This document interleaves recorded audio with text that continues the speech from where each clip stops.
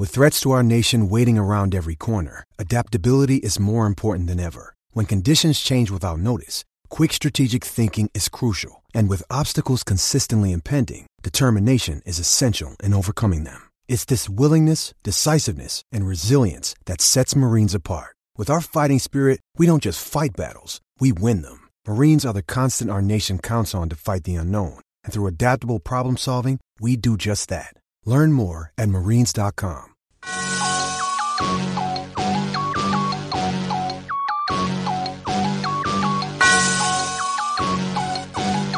Yeah. I love my HBCU.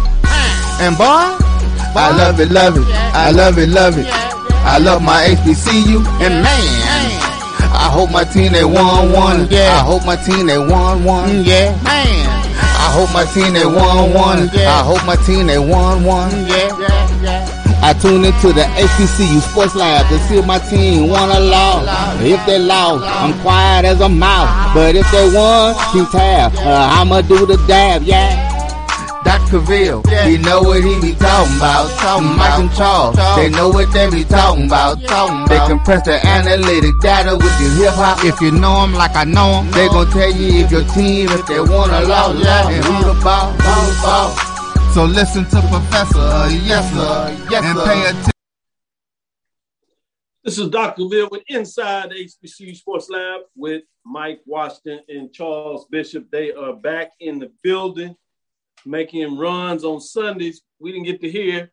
We didn't make sure Charles got to put up his cigar, but we put it up there for him, but it looks like he's timely. He found it himself. Charles, what is the occasion? Dr. Ville, the streak is finally over. It is finally over. I'll take it. But I have to say, it was a fight, and that's a worthy team. That Southern football team was tremendous in terms of what they were able to present to Jackson State. Tremendous challenge, but at the end of the day, Jackson State was able to get it done. I think that's what Jackson State fans, it was a long time coming. Yeah, congratulations to you and all the Jackson State fans out there. Well done, well played. It was a thrilling game in many different ways. I was totally excited about watching it. But in terms of Mike, how you doing today? I'm doing all right, Doc. Had a chance to play little golf tournament today on behalf of the Prairie View Foundation. So had a chance to hit the sticks today. Unfortunately, I don't have a cigar. PV fell short on its road tour to Alcorn State. Hard-fought game. Too many mistakes. Bad calls or bad officiating calls, toward the end of the game. You can call it, what you want. Prairie View gave, the officials a chance to botch or make calls. So unfortunately, Prairie View lost. They still controlled their destiny if they went out. So unfortunately, I don't have my cigar just yet, but I know I will have it soon. And it looks like, it's headed toward that little city in Mississippi called Jackson. So my cigar is right behind me, if you will, and it's getting ready. It will make the trip to Jackson. It is a Cuban. So we in the Texas Alpha Nation hold that for a special occasion. So when we face Jackson, when we beat Jackson State, cigars will come out to play. That's just a little band. Me and my good friend CB there. Yeah, Mike. Hey, you can put that cigar in a glass case. I love it. Keep it in the glass case. That's where it will stay. Oh man, hey, y'all got 2 weeks for all this. Slow down. This is Dr. Ville's Inside the HBCU Sports Lab with Mike Washington, Charles Bishop, and they are having too much fun. But welcome to the lab listeners out there. Welcome to episode 207 Inside the HBCU Sports Lab radio show and podcast and show that's covering the sporting HBCU dash for all things HBCU sports from institutions large and small, from the NAIA to the NCAA. We share insights and information on the HBCU sports culture and the HBCU athletic aesthetics to facilitate the story of HBCU athletic programs in the business of HBCU sports. Have you heard from Professor Bishop and Professor Washington. The HBCU sports culture was in full effect this weekend. The Athletic Aesthetics HBCU framework was just that. I'm your host, Dr. Kenyatta Cavill, along with my co-host, Mike Washington, Charles Bishop. We're filming from our home studios and sending a signal live to KSOH 1230 AM studios with the Texas Radio Hall of Famer, Ralph Cooper, in the beautiful home of Texas Southern University from Houston, Texas. You know, on Facebook, you have that little thing that comes up at the top of your page that sends you memories. I have a picture where we shot a show up there from the top of H&P Arena, looking onto the court with all the championship banners. I look like, man, that's a nice little picture there. I'm going to have to send that to y'all. With that being said, let's get into it. I'll start it off. Big news of the day, Monday afternoon, that evening around 4, almost 5 o'clock, Grambling State parts ways with head coach Broderick Fobbs. This is according to GSU Tigers. Grambling State's Vice President of Intercollegiate Athletics announced today that head football coach Broderick Fobbs has relieved of his duties effective immediately. You're talking about being at the height. Celebration Bowl, winning the Celebration Bowl, national champions, back-to-back, having a tough loss the second year, but how things change and fall off to where you're actually losing to programs that are getting their first and second win against you. It's been a tough year, including what happened in the spring. I do want to get your insights before we go to other news. Just what are your thoughts on this? I'm going to start with you, Mike Wash. What are your thoughts in terms of Grambling State parting ways, if you would, with Broderick Fobbs? Yeah, it's unfortunate. And, you know, you tip your hat despite the consequences to, you know, Coach Fobbs. He's done a tremendous job. The last few seasons, you know, they've seen kind of a downplay or a regression, you know, but, you know, we can't overlook and overstate the impact that he had to this program. They, you know, a 2017 championship, you know, so unfortunately they've had a downslide, and, you know, unfortunately decisions have to be made. So he was hired in 2014. He completes his term, you know, at 54-32 overall, which included, you know, SWAC championships, 2 Celebration Bowl appearances, and the Black College Football National Championship. So despite the fact that, you know, Grambling has decided to part ways, you got to tip your hat to the job that he came in and has done. You know, 3-time SWAC Coach of the Year. That, you know, they don't give those out. So you got to tip your hat. And unfortunately, it just, you know, it's where the rubber meets the road. And unfortunately, Grambling had to make a decision based on recent data points, recent performance, but you can't overstate the job that Coach Fobbs has done. Typically, we always look at what have you done lately, but you got to look at the totality of his whole tenure and look at what he's done for Grambling. So I'm sure he'll rest on solid feet, but hats off to Coach Fobbs. Unfortunately, they had to separate, and you know, that's the business that we're in. Charles, in lieu of that, what are your thoughts in terms of this being this new Coach Prime, Deion Sanders factor, Jackson State, the influx and expansion of the SWAC, new SWAC, as some people like, I like to call it in terms of Bethune-Cookman, FAMU, the success that is going on with East. How much of that plays into this decision now that we've talked about this a little bit? There's this race to be at the top, particularly in the sport of football. But now with the heightened sensitive and all the additional eyes that are on the SWAC, how do you believe that played out in this decision? Oh, I definitely believe it played out in regards to this decision because you can't fall too far back in the pack. And I think that went into making this decision now. Like Mike said, a sort of a disappointing turn of events for the Grambling football. But I echo his sentiments wholeheartedly. When you take a look at what Broderick Fobbs did for this Grambling football program, he resurrected it. I remember when he came in, this was a program that did not make the trip to Jackson for a football game. It was a complete disarray. And what he came in and did was absolutely, completely, and totally resurrected the Grambling football name.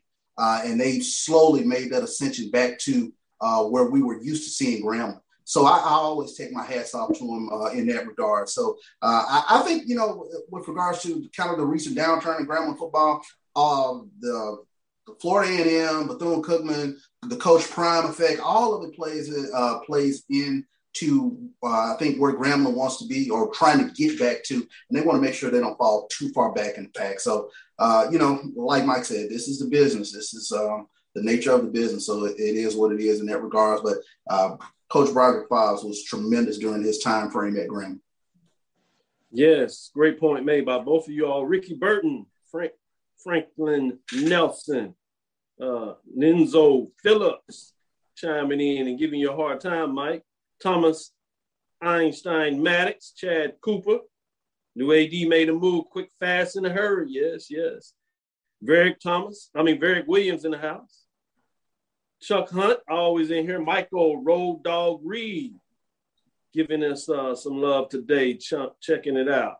LaShawn Harris, Troy Franklin, Jason Thornton, Tremaine Scott, Ron Alvarez, Anthony Johnson, Jason Thornton, Lonnie Shaw. Hey, y'all, word on the street is Grambling is following JSU and TSU and looking at Hall of Famer Jerry Rice and Barry Sanders. Interesting. I don't know where that's coming from. Yeah. Chad Cooper, GSU new AD is under pressure to make a good hire. Fired a man with a winning conference record and a championship. Yeah, I certainly believe he's on the thing, but don't get it fooled, people out there. ADs in this business in this time do not make the unilateral decision to dismiss a football coach. And in schools that are basketball programs, they don't do that. They have checked out the landscape. They have the support of the president. They have support of the board. And you better believe they have support of key alumni stakeholders. So never go in these things thinking that the athletic director all alone has made that move. Now, does he have a huge played a part in it? And will he ultimately be one of the key stakeholders? Yes. And certainly for somebody that has just come in the program, whether they're at Alabama State or at Grambling State, they did not make that decision alone. Going into a different direction, I had a lab homework assignment for Brian and AD of the Sports Wrap, and they brought this up yesterday. We started talking about, and I've been playing with these numbers, and we talked about this very early. Charles, you said something about the East Division. Mike, you talked about the West Division. Well, they did a homework assignment and did the records of the East versus the West. Check this out. All the lab listeners, this is the homework assignment. They got it done. I think I graded them as an A+ with this. The Eastern Division of SWAC has 2 top teams in the most black college football polls, and both are ranked nationally in the FCS, as well as defending conference champion with the returning conference player of the year. Has the East really been the beast that many prognosticators thought they might be? Well, let's analyze the head-to-head against their opponents from the West Division. That is a quote coming straight from Brian as he did and compiled his data.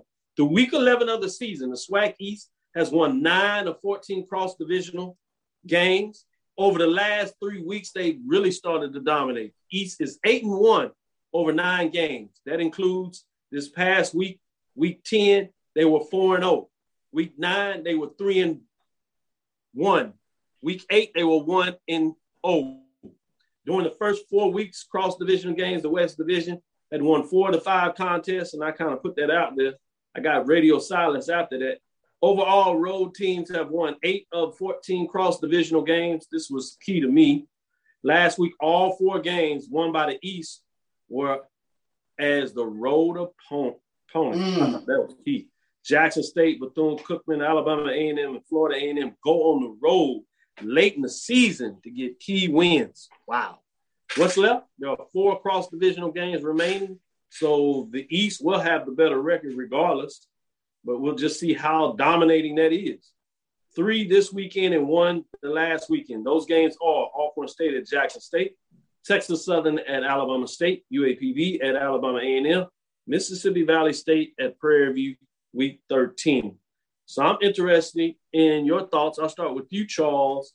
As you said in a lot of ways, yeah, it may start early in the West, but you said by the end of the year, you thought it would be the East. Well, crown you with another masterpiece. As we're going to have to start making sure that we bring you when we go to the casinos and the betting man, because you got it going on right now. What are your thoughts for this? When you take a look at the top 3 teams in the SWAC East, you just feel number 1 and 2, Jackson State and Florida A&M defense, I think, are 2 of the best defenses in the nation. And then you take a look at Alabama A&M, one of the top offenses in the nation. It's a lot to deal with. And then I've been so impressed with Mississippi Valley during the course of the year. And I know Mike's Valley, but Valley plays a solid brand of football. Sometimes it gets snake bit, but they've been impressive this past season. So I just kind of looked at those top 3 teams, much as we used to look at those top 3 teams in the West, and kind of decipher that those teams can kind of hold water, if you will, in the SWAC East. Whereas when you take a look at in previous years in the SWAC West, you always had a Grambling, Southern, and maybe a surprise sitting out there in the SWAC West. But SWAC West took advantage of some down years for Jackson State especially. So I think, that plays into it a little bit there too. Great points made. Mike, your thoughts? Yeah, as one who had picked, the top 3 to come out of the West, you can't deny the fact that the top 2 teams, as Charles alluded to, you look at defense. You look at Jackson State and Florida A&M, top 2 defenses. You look at Alabama A&M, who's really come on strong here lately, with their offense, which is, still, revitalized. We thought we were going to have to tap to get a pulse. But, when we look at the West, the teams that we thought would be in there, Southern, what happened to Southern? Alcorn State started out slow, but they're peaking up. And then, you look at, what Grambling, they've kind of fallen off a little bit. So, and then, the big surprise is after a huge performance in the spring, UAPB has just fallen off the radar. I sit on several chat lines and you get questions like, has UAPB just mailed it in? Because they, with Skylar Perry and that offensive crew, even though it's new from the spring, you expected them to compete this fall, and that just didn't happen. So it's a bit of a surprise to me, because I actually picked the West to have the 3 strongest teams, and actually it is proving to be the East based on statistics, based on data. I mean, not just based on head-to-head wins, but if you look at data, analytical, statistics in all categories, unquestionably, with a few exceptions, it is the East that is really dominating the stats, as well as the head-to-head victories, as what was revealed in your homework assignment. This is Dr. Cavill with Inside HBCU Sports Lab with Professor Bishop, Professor Washington. We're going to take this first quarter break. We'll be right back on the other side, give you the poll rankings. Won't take us long there, but we'll get into some other discussions and maybe give you some more news. But let's get into this first break. We'll be right back after this. Shop Melvin Online Women's Boutique to spice up your closet with trendy, unique looks. We have fashionable and chic looks at very affordable prices. Melvin Boutique offers free shipping all year long on all orders. Shop online at www.melvitboutique.com. That's www.melvitboutique.com. Like us on Facebook and follow us on Instagram. Shop Melvin Online Women's Boutique.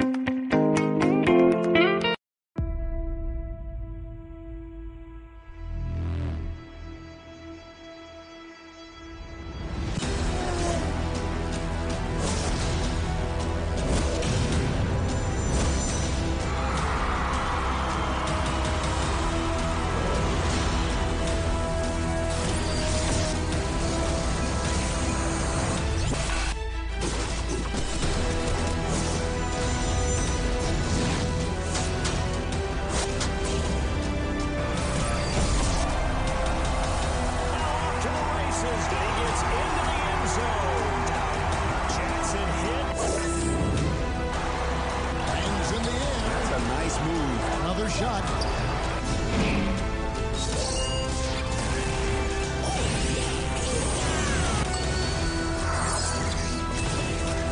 One enemy remaining.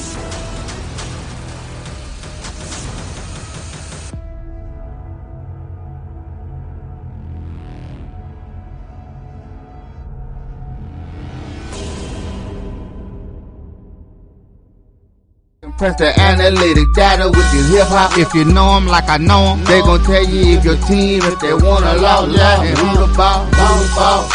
So listen to Professor, yes sir, and pay attention, cause he gon' teach a lesson. This is Dr. Ville, inside the HBC Sports Lab with Mike Washington, Charles Bishop. I see y'all chopping it up out there in the lab lecture halls, man.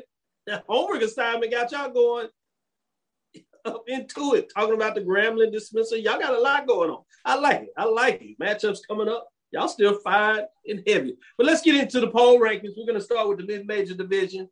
Not a lot of changes here, but it sure could make things interesting in the playoffs if we find some of these teams facing off each other. Let's get into it.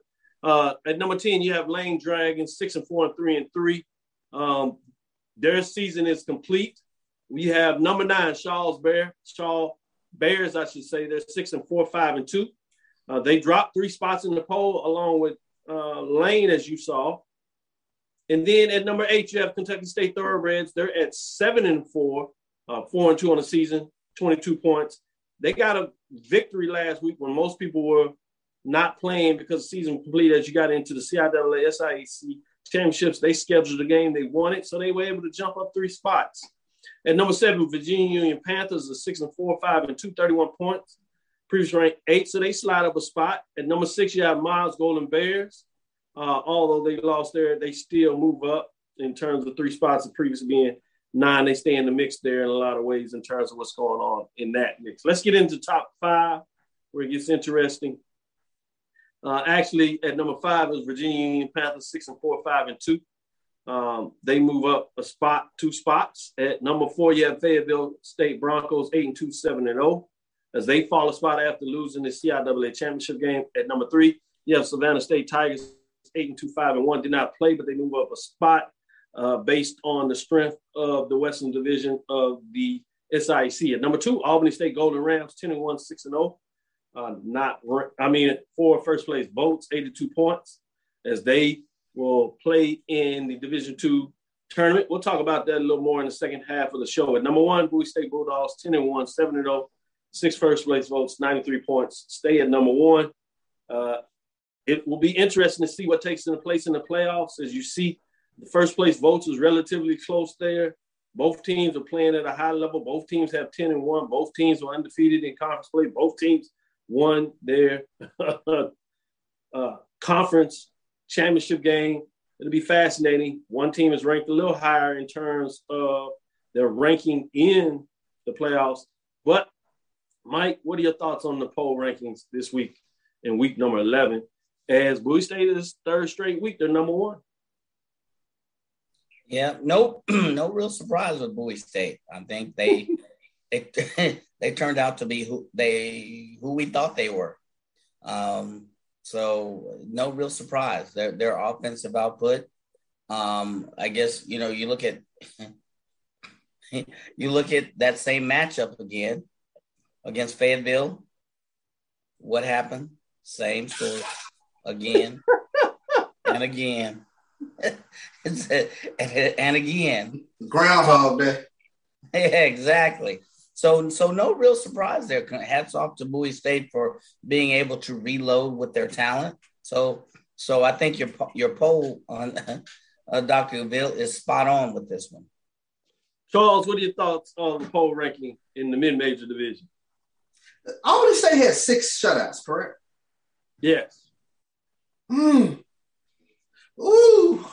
I'm tipping in their favor on number 1. I think they actually say in some way in terms of defense they have 7, because one of the games the score came off the offense on a pick 6 fumble recovery for a touchdown. It wasn't against literally the defense. So they've been dominated on the defensive side. Yeah. I would point out that Bowie State did lose 1 first place vote, so it's gotten a little closer in terms of that. I think in a lot of ways it's just going to go who goes the furthest in the tournament. It would be a beautiful thing if they actually played in the regional round to go to essentially the Final Four.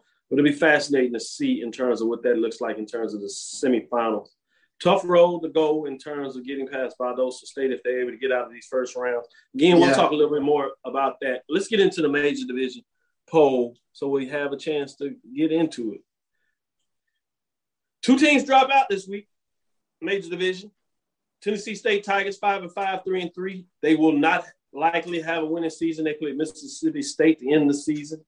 Norfolk State Spartans 6-4, 2-2. They fall out the poll. 2 tough losses, back-to-back losses after having 20-plus point leads. Both of them they let get away, which means they let their opportunity to win the conference championship and go to the Celebration Bowl. And they had like 2 of the tiebreakers, had the game at home against South Carolina State, which we will talk about a little bit because that game will determine whether South Carolina State will go in the Celebration Bowl with a winning record or not. So that's fascinating. But let's get into poll rankings. Number 10, Delaware State Hornets, as we talk about, 5-5, 2-2. They're the team that gave it to Norfolk State and ended everything they wanted to do in their season. They're not ranked. They jump in the poll. This is a team, if you think about it, 5-5 that beat Bowie State, the top team in the mid-major division, but it was a close one. Fascinating to see how that works out. At number 9, North Carolina Central Eagles, 5-5, 3-1. They remain at number 9. At number 8, South Carolina State Bulldogs, 5-5, 4-0, 31. Tough loss to North Carolina A&T that jumps back in the poll at number 7. North Carolina A&T State are now at 500, 5-5, 3-3, 42 points. Be interesting what they're able to do their last game to see if they can at least resurrect and come out of the season with a winning record and how they took that precipitous slide. That would be a statement in a lot of ways. At number 6, Hampton Pirates, 5-5, 3-3, 46 points. Jump all the way up for number 10.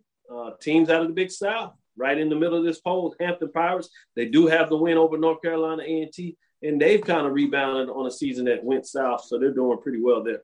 Top 5 programs, Alcorn State Braves, they jump back in the top 5 after a couple of weeks being out of it, or in terms of that. Big win over Prairie View. They're at 6-4, 5-2, 72 points. Major game this weekend. We'll talk about that as well. At number 4, Alabama A&M Bulldogs, 6-3, 4-3, 75 points. 4th place, big road victory for them. Went down to the wire. 3 wins, 3 losses, 3 wins. How did they finish the season? They're going in trending in the right direction when many people left them to dead with joke of the world for a while there. But at number 3, Prairie View and the Panthers, they followed at 2 spot, but stayed in number 3 at 7-2, 6-1, 76 points. At number 2, you have Florida A&M Rattlers, 8-2, 6-1. Move up a spot, 102 points. Started pretty high in the poll, and at the end of the season, they're finding themselves right back there. Only loss in terms of HBCU conference players to the number 1 team, Jackson State Tigers, first of the year. Who would have thunk it? A lot of people thought maybe that meant a lot, but we're starting to really see. 9-1, 7-0, Jackson State with a big victory this past weekend. They now have all 13 first-place votes, 130 points. Getting it done. Starting with you, Charles, what are your thoughts in terms of the major division poll rankings? Well, first and foremost, let me congratulate the South Carolina State Bulldogs for getting to the Celebration Bowl. Whatever happens in the SWAC, we know who the opponent will be. And I think a couple of years ago when we were looking at South Carolina State's program with Buddy Pugh, we were questioning whether Coach Pugh was even going to still be around, and they have resurrected things, turned everything around, and they are the MEAC representative in the Celebration Bowl. There is nothing more I can say about this Jackson State game, the number 1 team. You talk about a rivalry game. It was intense. It was fierce. It came down to a last possession, and Jackson State truly showed some championship mettle in terms of scoring 14 points down the stretch and getting key defensive stops. So this game is going into this Alcorn game this weekend is going to be huge. It's just one of those deals, and I think Coach Prime talked about it in the Monday presser. There will be no taking players off this weekend or anything like that. Anytime the scoreboard is on, everybody's on. So you got to keep your foot down on the gas. Yeah, I appreciate that about and anybody knew him, I don't know why y'all would even put that out there that he's going to sit some people. The only way they're going to sit some people, unfortunately, if the SWAC office mandates it. Other than that, they playing. And to your point that you said, Buddy Pugh, South Carolina State, what was interesting as I was on the call to MEAC football, through that game with North Carolina A&T into the second quarter, the starting quarterback got hurt. Obviously, that hindered them in that game, but it's fascinating in terms of what that means against Norfolk State. Then we go on with the backup that was on the practice squad. Wow. I asked them the question in terms of, does the fact that they finished early now give them a chance to get the backup ready in terms of the Celebration Bowl? He said yes, but there's a chance that you can actually get the starter back.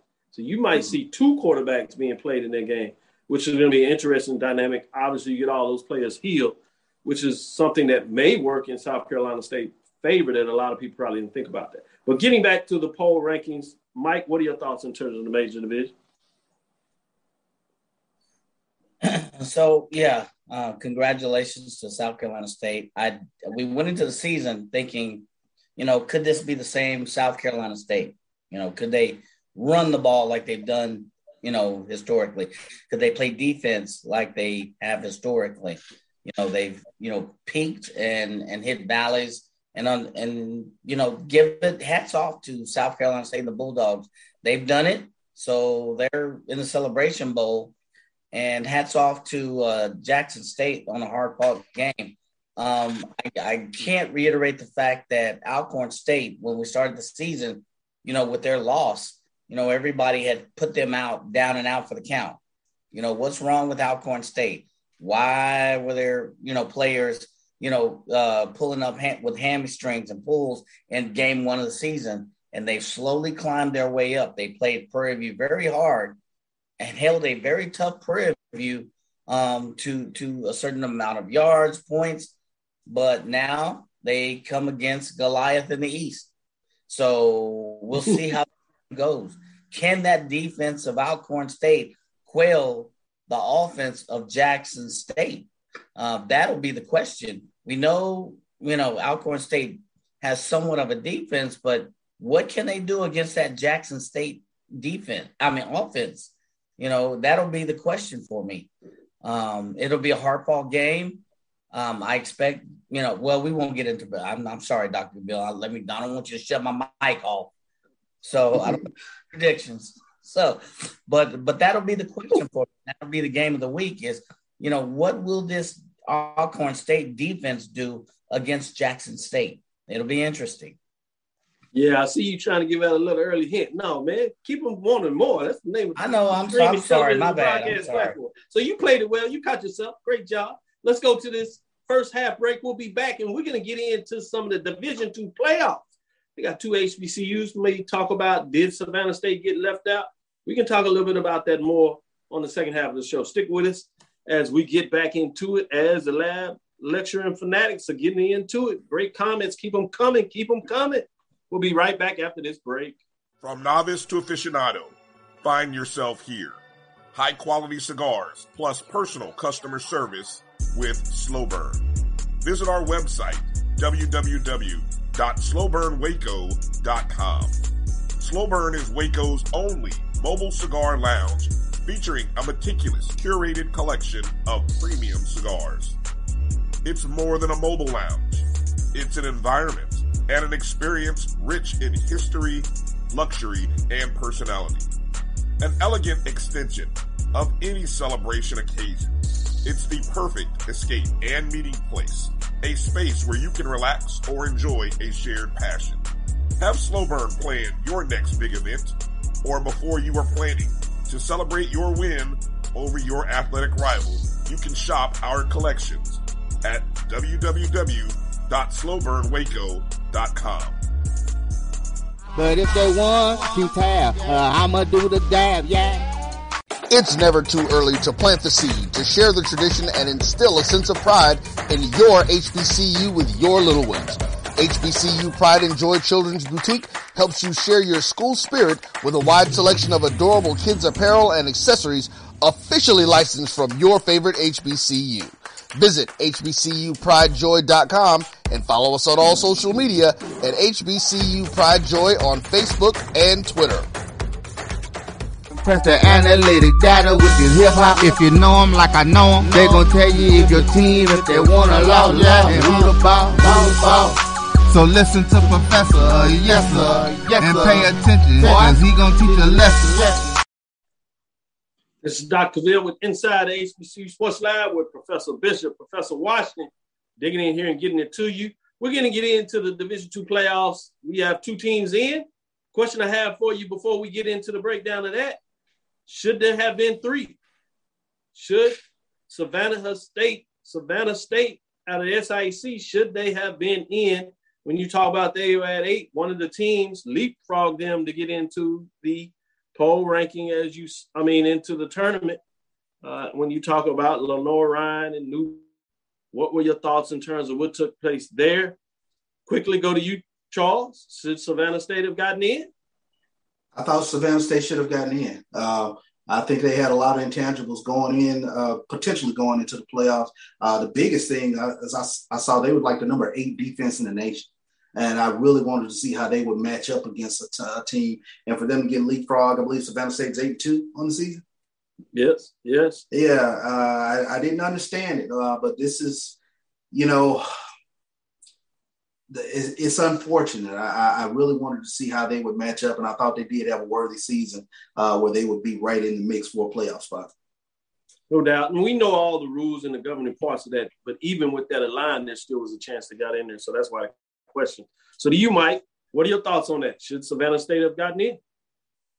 Yeah, I think unquestionably they should have gotten in. Not only on the defensive side, they put up quite an offensive display as well. So I don't know where they ranked accordingly in FCS football, but I just they were 8. They were 8 in that division, and the 6 teams get in automatically. 7 really get in terms of that. They were right out of that, but the team above them lost. But the team behind them, 9, jumped over them with the win. Over them. So that was a surprise as you get into it, to your point. Yeah. I knew the team behind them jumped over, but I guess I didn't understand all of the criteria for allowing that team to jump over them. Well, that was just how people on the selection committee, that's how they didn't necessarily have to jump over. That's what they selected to do.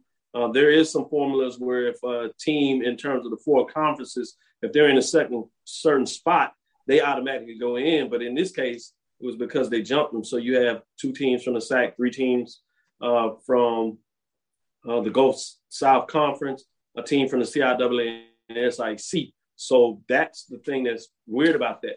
I wanted to ask you that before you get in there as you're talking about that, because I think you jumped on the fact, yes, they should have got in. The other question I had for you before we break down these matchups, as I got you, Mike, on the tip of your tongue there, is the number 1 seed, Valdosta State, lost to West Florida. So a lot of people were talking about Saturday before that, would Bowie State and, to your point, Charles, Albany State move up? Would Bowie State get the number 1 seed, undefeated at the Division II level, play some teams outside of the conference that were traditionally strong? And so they did everything they could in terms of that, dominated the conference. Should they have gone the number 1 seed and had that bye, and Albany State move up to 2? Because those teams going in, they were at 2 and 3. They won. But you had Valdosta State lose, but they stayed at 1. But then you had some teams that jumped over them because Bowie State kept the number 2, but you actually had Albany fall to 4, which is Charles talking about. Since Savannah State, Albany State fell to 4 with West Florida that did beat Valdosta State. They jumped all the way up to 3. So sticking with you, Mike, what are your thoughts on that? And then I'll get your thoughts as well, Charles. That looks like fuzzy band to me.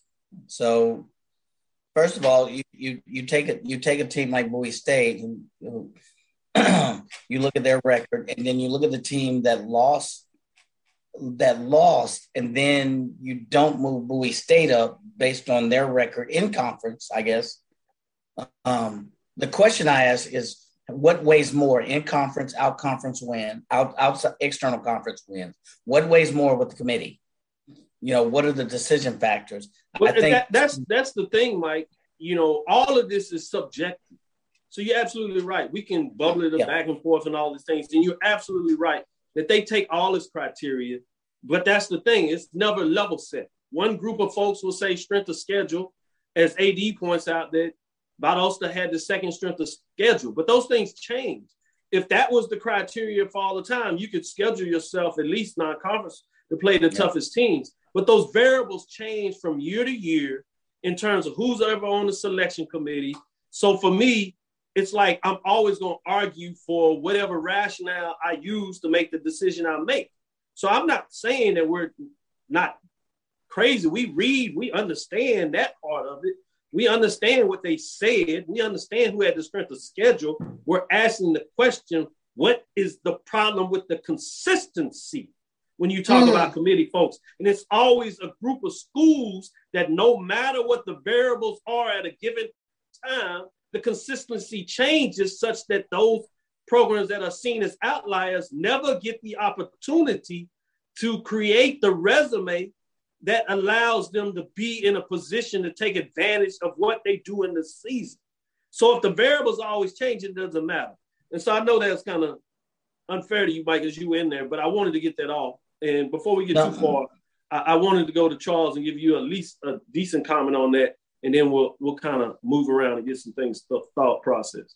Well, real quickly, the question for me is, if Albany State was able to ascend, would they have allowed Savannah State to get in? That's my question. I would think so, that they probably would have got in there. And maybe that was the ultimate decision, is we're not going to send them because we don't believe Savannah State should be in there. And if we do that, we have to put Savannah State in there.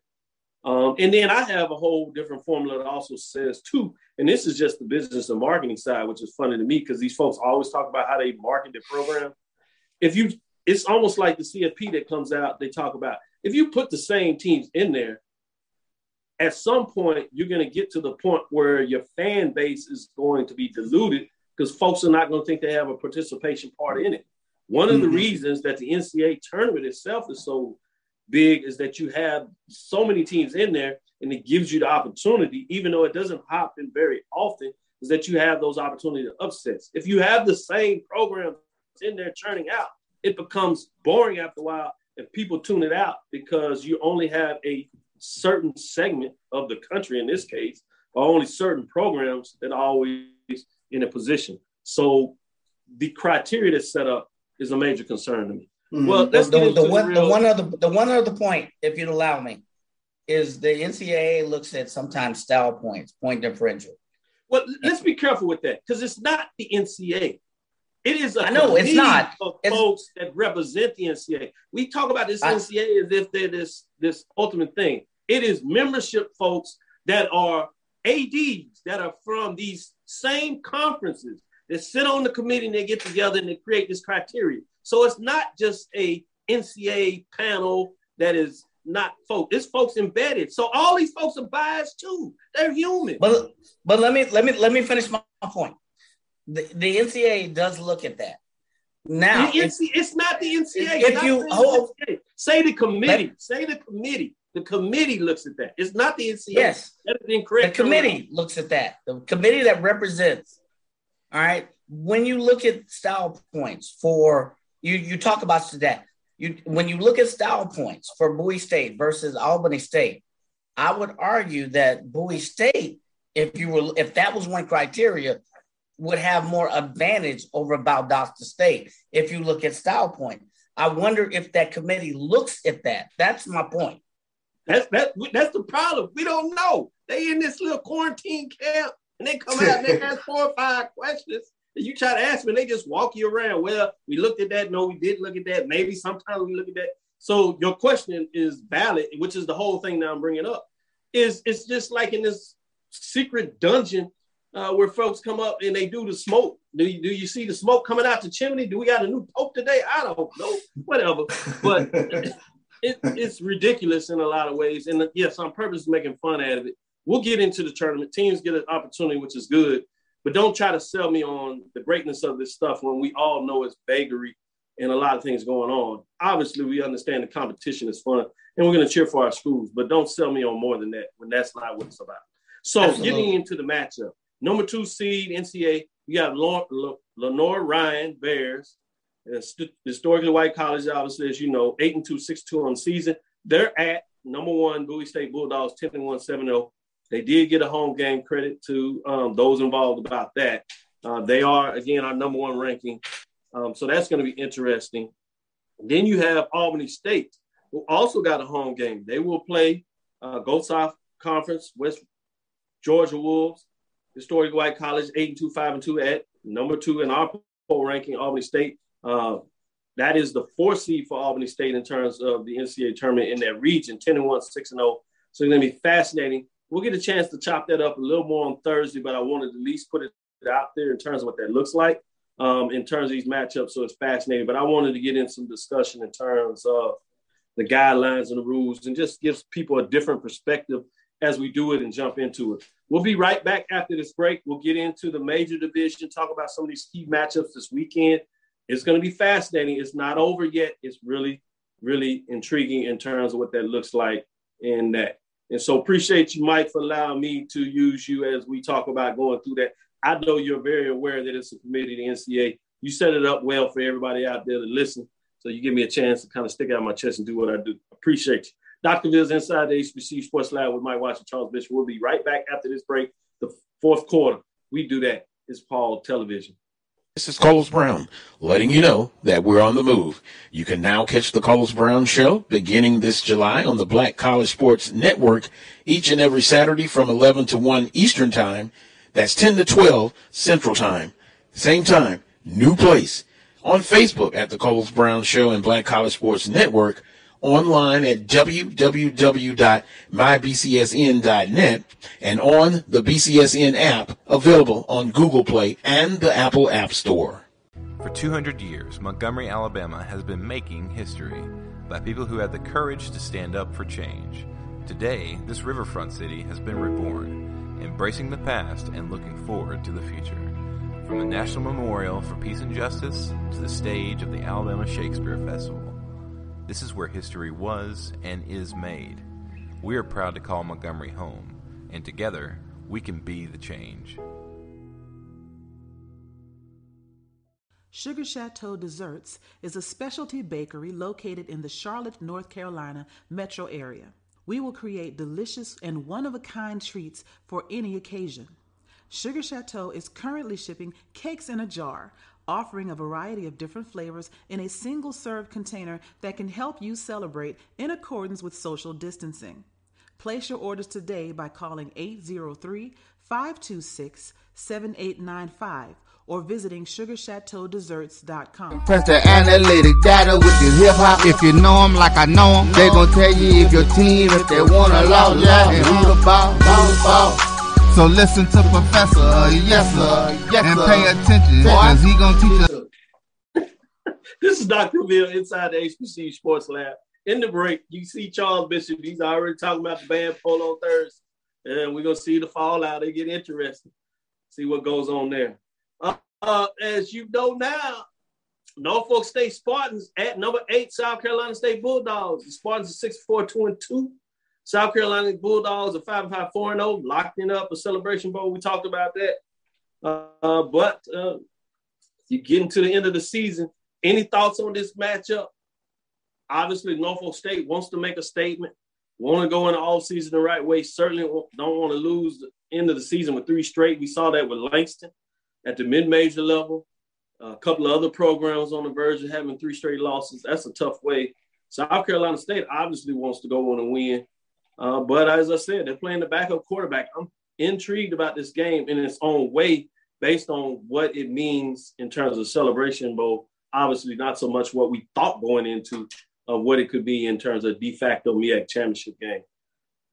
Sticking with you, Mike, I'm going to start with you to make sure you get your time in there as I kind of pulled the mic from you earlier. What are your thoughts in terms of Norfolk State at South Carolina? It should be South Carolina State at Norfolk State. Yeah, so I think Norfolk State will want to make a difference, but I think I see South Carolina State kind of pulling this one out, even though Norfolk State's leading the league in total offense, scoring offense. whatever. South Carolina State just seems to have that formula. And, oh, by the way, Norfolk State is on the road. So I see South Carolina State kind of pulling this out. I don't know. You want to say that they're going to play to win, but, they're looking to try some different formulas out in preparation for the Celebration Bowl, from my perspective. So you may see some different looks for them. So I expect the unexpected with South Carolina State. I expect them to win, but I expect to see a lot of different looks from South Carolina State as well. Norfolk State, I look for them to at least make a good impression for recruiting purposes, but we'll see. But I look for a lot of different looks from South Carolina State as they prepare for the Celebration Bowl. Interesting. Trying to get more on film for whoever they play to have to dissect. Charles, what do you think about this matchup? Yeah, I think when you take a look at Norfolk State, these deflating losses, I think, could have a detrimental effect in terms of playing the South Carolina State team. And does it change the calculus of having a backup quarterback in there? Definitely. But when you have a running back like Kendrell Flowers for South Carolina State, you just lean on him and lean on that offensive line. So I look to see a lot of Kendrell Flowers in this game and trying to wear down this Norfolk State defense, because we've seen them in the second half just kind of, I don't know, go off into the Netherlands. So I don't know what to say about it. It is befuddling to me that Norfolk State would sort of flip the switch in the complete negative over the past couple of weeks. Very surprising. So for that reason, I'm going to go with South Carolina State in this. Hey, check it out. Let's go off the script in the SWAC for the major division game. This was the championship game in the spring. It is Arkansas Pine Bluff, 2-8, 1-6. They're at number 4 Alabama A&M Bulldogs, 6-3, 4-3. A lot of things about this matchup are interesting to me. Let me stick with you, Charles. I know to some people this is off the script, but we'll get into our big matchups on Thursday. They're key. We'll tease out a little bit to talk about not the matchups, but what they mean going forward after we break down Arkansas Pine Bluff, Alabama A&M. What are your thoughts there in that game, Charles? I still got to go with Alabama A&M. They're still one of the most potent offenses in the Southwestern Athletic Conference. I do not did we see that with 52 points against Texas Southern. 52 points against Texas Southern. I mean, that was tremendous. When you take a look at what Aqeel Glass has the ability to do when he has time to, maneuver and find his receivers. I mean, he can really eat up defenses. So I have to go with the Bulldogs in this, Alabama A&M. Mike, what's your thoughts on this one? Yeah, I have to go with the Bulldogs for a couple of reasons. Number one, that's going to be in Huntsville. Number two, we don't know. Mike, you know that means that you're West versus East. That's just hurting that even more, man. I know. But I got to be honest. Alabama A&M put 52 up on the board against TSU, which TSU scored 49. And oh, by the way, Texas Southern did beat UAPB, if memory serves me correctly. They beat them convincingly earlier this year. So the stage is set. It's in Huntsville. Alabama A&M is playing on the upside. They kind of have rediscovered football. Unfortunately, the playoff picture whatsoever, or the bowl or the championship, they're still fighting hard. I don't see that fight in UAPB. Any football prognosticators or experts will say they don't see that fight just yet. Something has happened in this UAPB machine. So for that reason, you got to expect that Alabama A&M is going to come out with a win. Grambling begs is different, though. Grambling felt that fight this past weekend from UAPB. Yeah. Very much so. Very much so. With that being said, I want to go into the Florida Classic this week. And then also in terms of the Soul Bowl, as some people call it, the SWAC Classic now, if you would, is what they're calling it in terms of that. But I don't want us to go and break down the matchup. I want us to look at first FAMU as we go back and talk a little bit more about the playoffs. This one is for the FCS playoffs. FAMU wins. They are currently in the top 25. They were in the top 25 in terms of CBS poll last week when all three teams were in, Prairie View, FAMU, and Jackson State being the top-ranked team, obviously. Prairie View has fallen out of both that one and the FCS, but FAMU has jumped in the FCS poll. These polls are not part of the committee that we previously talked about. It is a committee of peers, so it's a different committee, but same type of style. What are your thoughts about if FAMU is able to get it done against Bethune-Cookman? In terms of important to the fans, they stopped that losing streak. But, Mike, in terms of your thoughts, are they able to get into the FCS playoffs now that Jackson State has clinched that? Now we can really get in that conversation. If they're able to get this win, do they get in the bid to the playoffs? Mike. Absolutely. Without question. And I think this is the year to me that the streak ends. I think FAMU has it. Their defense is phenomenal. Don't get me wrong. Bethune has played strong at times. They have a strong set of running backs, but I think this is the year that you see FAMU actually eclipse, not only this battle, but make it and get a bid into the playoffs. And I think they'll actually do well in the playoffs because if you look at their upswing, it is completely increased like an exponential function, a linear function. They have increased over the season. They started slow with an early loss, and you look at their defensive and offensive output. They started with a very new quarterback, and you look at their performance over the course, and it has steadily increased and improved. So I look for a strong performance from FAM on both sides of the ball, all sides of the ball, knowing Willie Simmons. So many of the posters out there and a lot of the FCS folks that do on the FCS board out there, they put out their poll rankings and things of that nature, put up their de facto weekly who's in the playoffs or not. I think they're in the second 4 out or whatever. They may have just moved into that first 4 out. So many people, Jimmy, a lot of folks, Thomas, don't think they're getting in. A lot of that's out there in terms of where they are on the rankings. So it'll be interesting to watch. Great entertainment TV. Lonnie Shaw jumps out there and says, "Fam, you better watch out. BC is peaking. It might be 9 in a row. I think it'd be 10, actually, the whole decade. I think it already is 9 in terms of what that looks like if Bethune-Cookman is able to get it. Bethune-Cookman has won 2 in a row. But, again, we're not talking about the game. We're talking about playoffs. Do they get in the playoffs, Charles? Here's what concerns me. Not only does FAMU have to win, but they better win convincingly. This is a 2-8 football team that they're playing. So you can't have a close win and leave it to the committee, so to speak. You better go out there and convincingly get this W. Streaks are made to be broken. I do think FAMU is going to break the streak. But here's something interesting that I've seen with Jackson State in the past couple of weeks. They've won, but they've been closer margins, and they've slid in the polls. So that's why I say FAMU has to win convincingly to really make that emphatic statement. Second matchup. Style points. Yep. Style points makes fights. You're right. Good points there that you make it. And again, this is not a matchup. We'll save the breakdown in a matchup who we think may win that matchup, as it's a SWAC game. We'll save that for Thursday, so stick with us. And we'll also do that for Jackson and Alcorn. We'll talk about the matchups. But theoretically, if Jackson State, for FAMU to get in, does Jackson State need to win big over Alcorn in terms of that matchup? Obviously, it has its own ramifications of what that means for Prairie View in terms of the matchup. And if Alcorn gets it done, does that hurt FAMU? Sticking with that part of the formula, not really looking at it.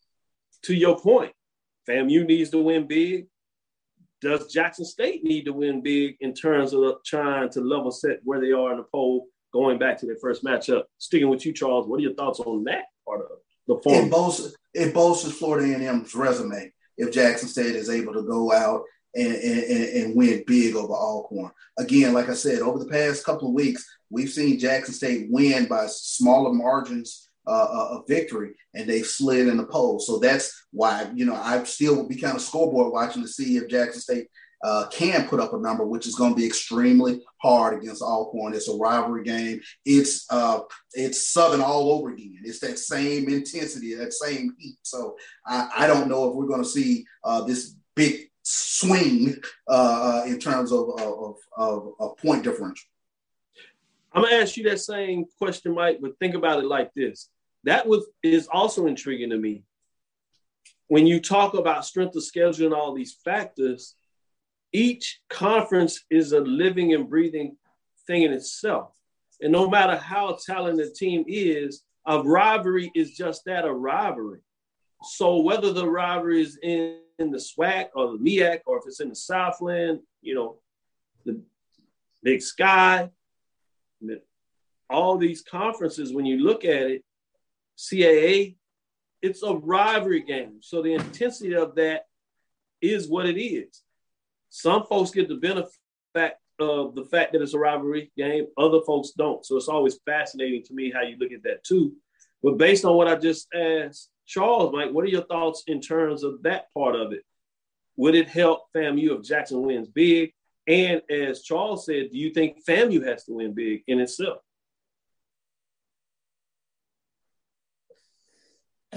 Well, number one, let me go to does Jackson State have to win big?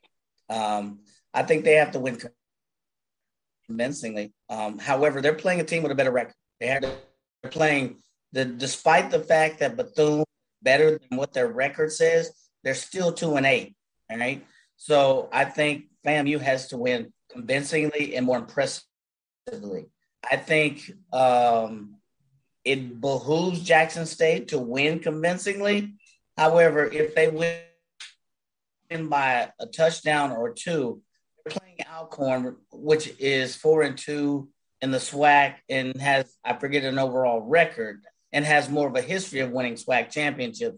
So you have to look at what the judges, what the committee or whoever the folks that are deciding this looking at. And they're going to look at Alcorn defending SWAC championship. You beat them, even if it's not as convincingly, you beat them. And I think Jackson State, that pressure of style points is not as much on them as it is on FAMU. All right, great point. Well said. Let's get out of here. Thanks all the lab lecturers getting in here and getting it done. Thank you for listening inside the HBCU Sports Lab. Make sure you share our podcast with your friends and colleagues. I am Dr. Kenyatta Cavill, the Dean of HBCU Sports, coming from inside the lab in the College of HBCU Sports with Mike Washington and Charles Bishop. Again, we want to thank you for listening to Dr. Cavill's Inside the HBCU Sports Lab with Mike Washington and Charles Bishop every Tuesday and Thursday right here at 6. Come back to us Thursday. We'll jump into those matchups. We'll go inside the matchups, inside the numbers to tell you who we think will win these MEAC SWAC games of the week. Come back Thursday. We'll break that down. We'll get into a little bit of more of the playoff games, and we'll give you some inside thoughts about that. Obviously, we have the poll rankings, so we have a lot for you on Thursday. Follow me, Dr. Kenyatta Cavill, Twitter, Facebook, Instagram, Inside the HBCU Sports Lab 1 on Twitter, Facebook, and YouTube, Inside the HBCU Sports Lab. Dream big, continue to move forward. We will talk with you soon. Charles. Of course. Mike. Lecture. Dismiss.